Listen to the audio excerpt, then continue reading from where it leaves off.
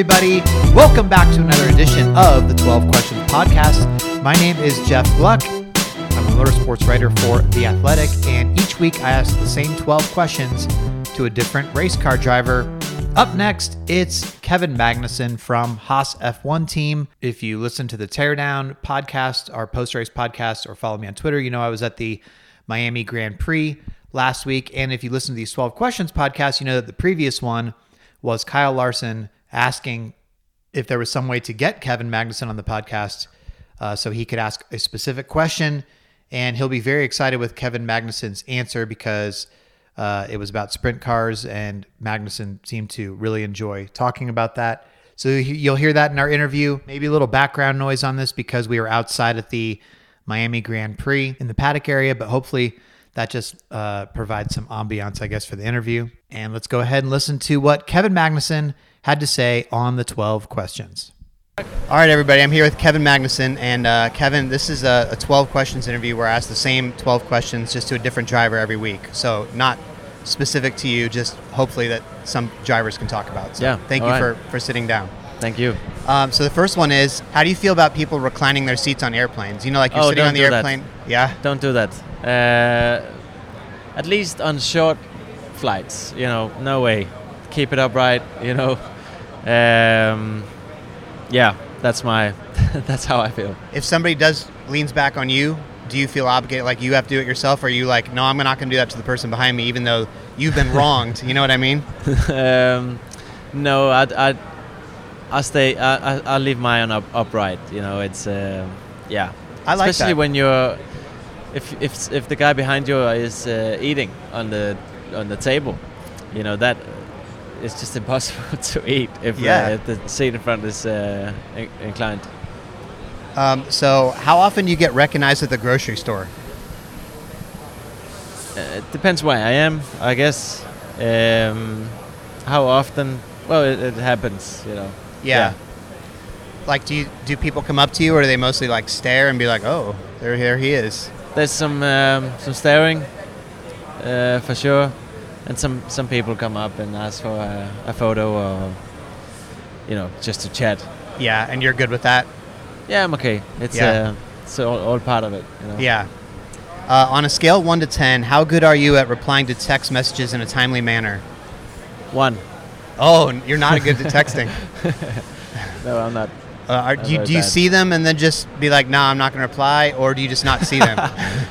I don't know. I get a lot. The thing is, around Formula One races, I get so many text messages from people who are watching, and then I get like behind, and I feel like I have to reply to people, and then I just give up. What is the best way to get out of a conversation with someone who will not stop talking? I don't know, but I feel like kids have it all figured out. They just turn around and walk away. Since you've been a parent, you've noticed this observation? Yes, exactly. That's I'm trying to learn from that and try and practice doing the same. Okay, I like that. If you could only pick one form of social media to use and drop all the rest, which would it be? If I could choose one? Mm-hmm. I don't know. I mean, I use Instagram a little bit. I don't have the app, so I log on to my profile on the browser. Okay. Because I feel like that makes it a little harder for me to spend time on Instagram. It's so easy to be dragged into, like, you take your phone up, go on Instagram, and an hour passes in 5 minutes. Yeah. So it's like, I don't have the app intentionally to try and stop myself from spending a lot of time on it. And also, it's different having Instagram when you got a lot of followers to when it's mainly just friends and family. Oh, right. Yeah, that's true. What advice would you give someone who is having a hard time getting over a mistake they've made? It's hard to give a good advice. I mean, because the best thing I can say is just get over it. Move on. F1 is very much, in F1 everything you do is analyzed as if you made a mistake. I'm sure even when Mercedes or Red Bull are winning races for Ferrari, they go through every little detail of their race as if looking for mistakes. And so what I'm saying is mistakes is normal, and it's part of it's part of making progress. So just don't feel down about it. Okay. Just learn from it. Yeah, that's good. So this next one is a wild card question where I'm mixing it up for each person. And in 2017, we did this interview. I was at COTA, and I asked you, do you consider race car drivers to be entertainers? And you said no. And since then, as like Drive to Survive and all the social media clips of you guys at the press conferences, every little funny thing, they're trying to get you to say something funny, and they put it out there. So do you still feel like drivers are not entertainers? Is it going that way a little bit more? How do you view all that? Well, we are entertaining people. There's a lot of people watching us and being entertained by us driving around, and so in that sense, I guess we are entertainers. But I don't see myself as, I don't go out there on track trying to be entertaining. Mm-hmm. I think it's just like a like a consequence of what we do. But my focus is on trying to make a good result. Be fast, and that's that's entertaining to a lot of people. So which is good. That's what runs the sport. Yeah. So if you felt that you got blatantly taken out of a race, like somebody ran into you on purpose, how do you handle that? I mean, I know there's going to be a penalty for them, but do you go confront them? How do you deal with that? That specific situation is very unlikely to ever happen. Someone just taking you out, in Formula One that doesn't happen. Okay. Because these cars don't take a lot of slightest little contact and they explode. It's they're so fragile. It's not like in sports cars or in NASCAR where you see them taking each other out and still being able to finish the race themselves. And I think it's different here. So when you get touched or when you get bummed out, it's usually because the guy made a mistake. And okay, I don't confront anyone. Okay. What movie do you think you've seen the most times in the last year? In the last year? Mm-hmm. Wow. I don't know if I've watched a movie in the last year. Oh, okay. Not a movie guy. I am, but I don't know. I had a kid, and that changes everything. Yeah, I'm with you on that. I watched some on the plane, and I can't remember which ones it was. I was probably sleeping.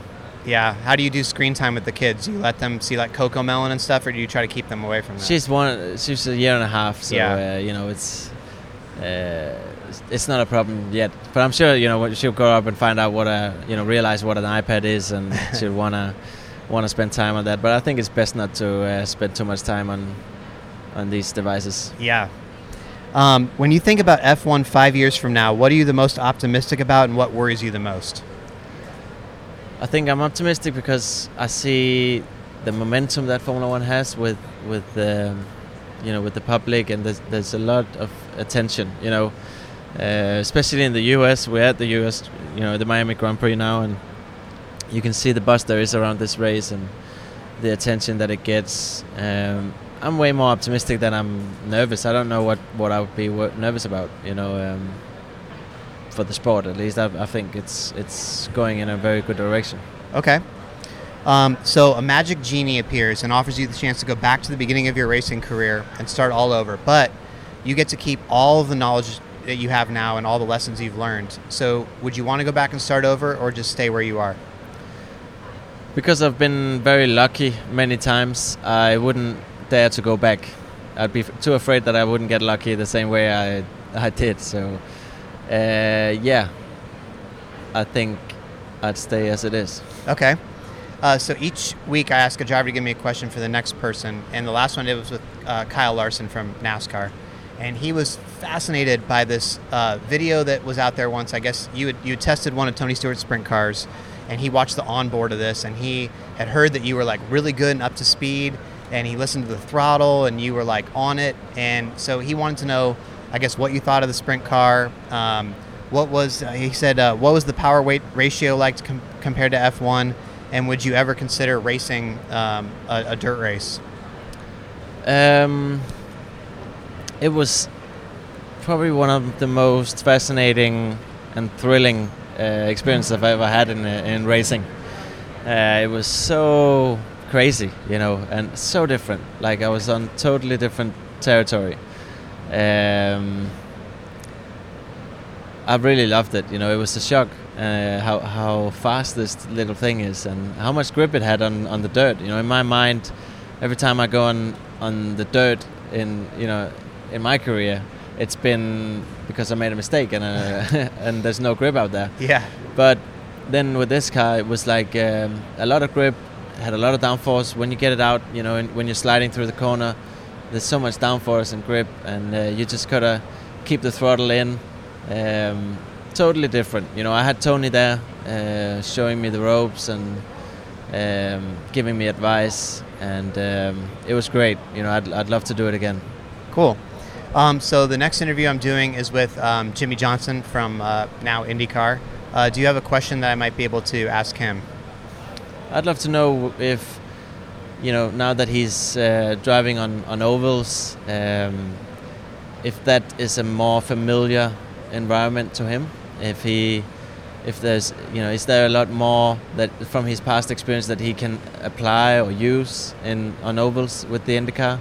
I know that, it's a completely different world to him racing IndyCars at road courses. It must be like starting, from zero, like learning to walk again almost. He was a legend in NASCAR, but I have a lot of respect for what he's done to step into such an unknown territory, and he has had the guts to try and go in there, at that level IndyCar, and tackle that challenge. Is huge respect for that. So, but yeah, that would be my question. Okay.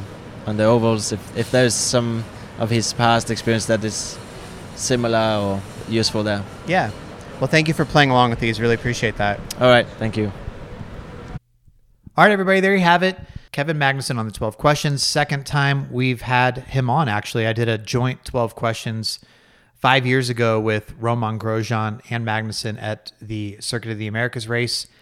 And he's also the second F1 driver we've had this year. If you want to hear more, we had Checo Perez on a couple weeks back. So go ahead and find that one. That was a good one as well. And of course, would love to do more F1 drivers. We'll see how it goes as the year goes on. Also, as you heard there, the next interview will be with Jimmie Johnson. It's getting close to the Indy 500, so looking forward to that. Obviously, he's going to be probably a contender there, given how he did on the Oval at Texas. So be interested to see what he has to say. Anyway, appreciate you as always for listening, and I will talk to you next time on the 12 Questions Podcast.